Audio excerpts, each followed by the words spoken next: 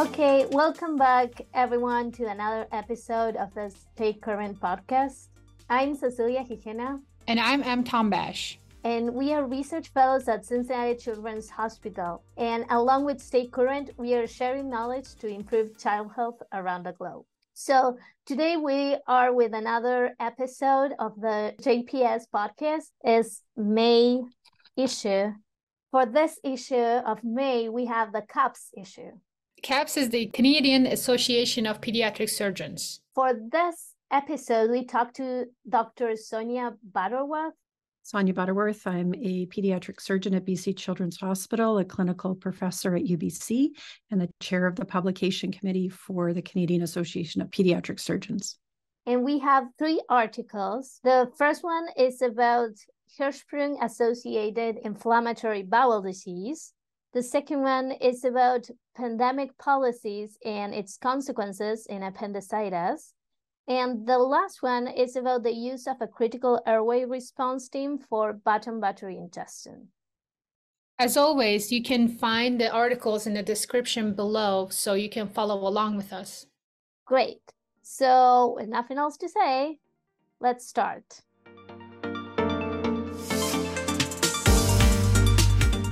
So the first article of today is Hirschsprung-associated inflammatory bowel disease, a multicenter study from the APSA Hirschsprung disease interest group. And is a retrospective study that looked from 2000 to 2021 at 17 institutions. And they want to identify potential risk factors for IBD symptoms after a pull-through and their treatment response. And we talked to the senior author, Dr. Jacob Langer. I'm Jacob Langer. I'm a pediatric surgeon in Toronto. So they have 55 patients. 50% of them had long segment disease, and enterocolitis was reported in 68% of them after the pull-through. The most common presentation for these patients was the colonic or small bowel inflammation resemble IBD. The 3 things that came up as risk factors: trisomy 21, a history of enterocolitis following pull-through surgery, and long segment disease. And then the treatment with respect to what was most likely to be effective and just how powerful that biologic therapy is. And again, that was Dr. Sonia Butterworth, the editor that helped us choose these articles. So Hirschsprung's associated inflammatory bowel disease, how common is that?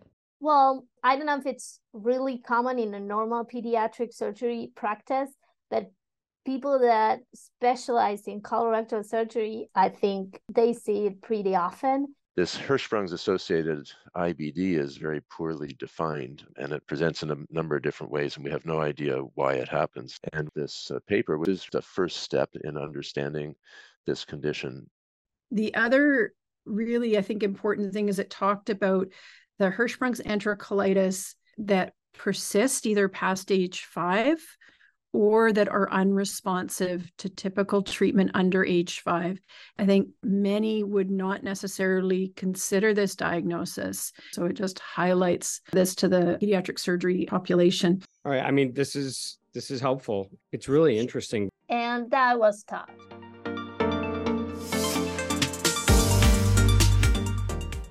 And second paper of the day is Unanticipated Consequences of COVID-19 Pandemic Policies on Pediatric Acute Appendicitis Surgery. This is a paper from Hospital for Sick Children in Toronto, Canada. And for this paper, we talked to the senior author. Okay, I'm Reto Bertschiger. I'm a pediatric surgeon at Sick Kids, and I'm transitioning actually to go to Dartmouth-Hitchcock in New Hampshire. As we all know, we had the COVID-19 pandemic a few years ago, and this limit access to specialized care, access to the hospital, and healthcare providers. In this paper, authors wanted to see how the pandemic policies affected pediatric acute appendicitis surgery outcomes. They retrospectively assessed patients, and they created 2 groups. One is from patients admitted to their hospital with acute appendicitis from February 2018 to June 2019. They call this as a pre-pandemic control group. And the COVID period that we had analyzed was from basically mid-February 2020 to June 2021. In these 2 groups, they had 1,100 patients in total, 44% of them in the pre-pandemic control group and 56% in the COVID-19 group. And according to their study, a larger proportion of complicated appendicitis occurred during COVID-19 compared to control group. So we had a pretty precise definition of complicated appendicitis, all the perforated appendicitis. The second one where when there was clearly purulent peritonitis, and the third one was if they had a small bowel obstruction from their appendicitis. But interestingly, symptom duration at presentation and length of stay were not significantly different. Why? What's their theory on why? I don't know the answer to that question. I think we saw some increased distance, increased complication rates, but the exact biological answer to that, I don't know. Here's Dr. Butterworth. She helped us choose articles as CAP's publication committee chair. I was surprised by that, but then when I looked a little bit closer, it was interesting because although there was no statistically significant difference, the median symptom duration between onset of symptoms and presentation to emergency was 1 day pre-COVID and 2 days during the pandemic. And so even though it wasn't statistically significant, I do think that there was a clinical significant difference. Yeah, I think that I was surprised too that the time was not significantly different because one would expect that.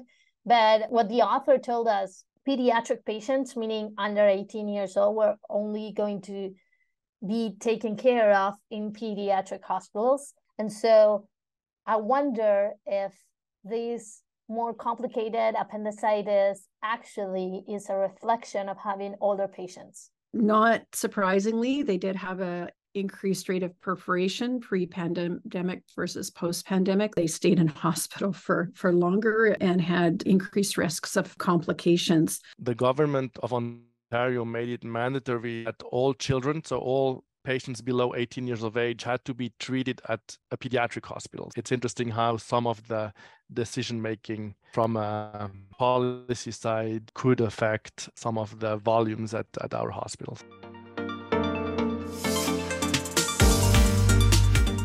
And I think we're ready for your paper, Cecilia. Awesome. So the last one of the day, utilizing a critical airway response team expedites esophageal bottom battery removal. And we talked to one of the authors, Dr. Katerina Dukleska.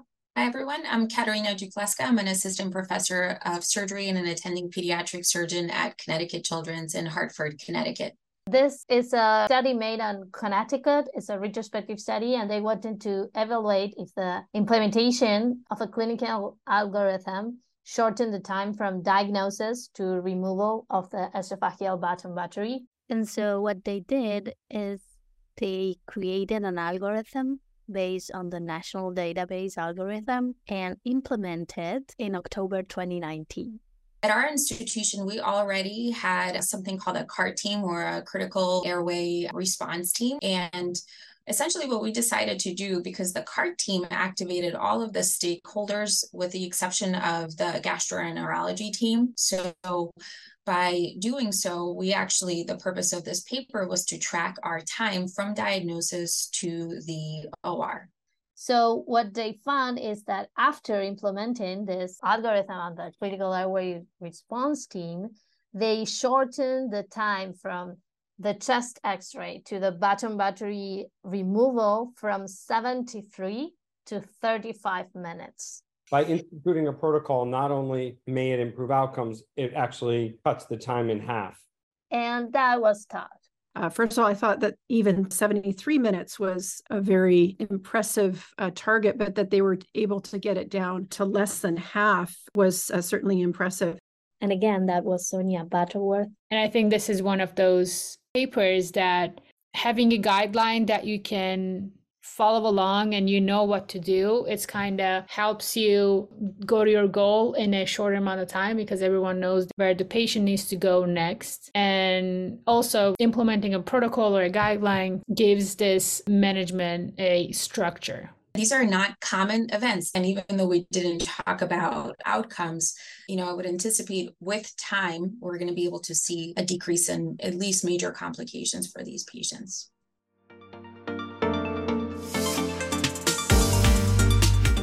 Okay, so There we have it. This was the May issue of the JPS podcast.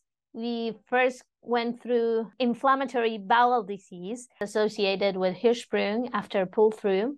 And we know now that we have some risk factors to be aware of to check in our Hirschsprung patients. Then we talked about the pandemic policies and how they affected the appendicitis, making people go further away and actually creating like more complicated appendicitis in that period.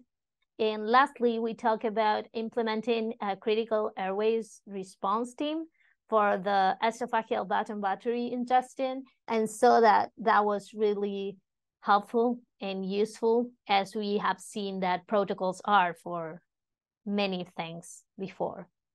If you like this episode, give us a rating on wherever you listen to your podcasts. Don't forget to subscribe to our YouTube channel, follow us on social media, and download the Stay Current app for hundreds of pieces of content. I'm M. Tombash. And I'm Cecilia Gijena. And we are research fellows at Cincinnati Children's Hospital. And along with Stay Current, we are sharing knowledge to improve child health around the globe.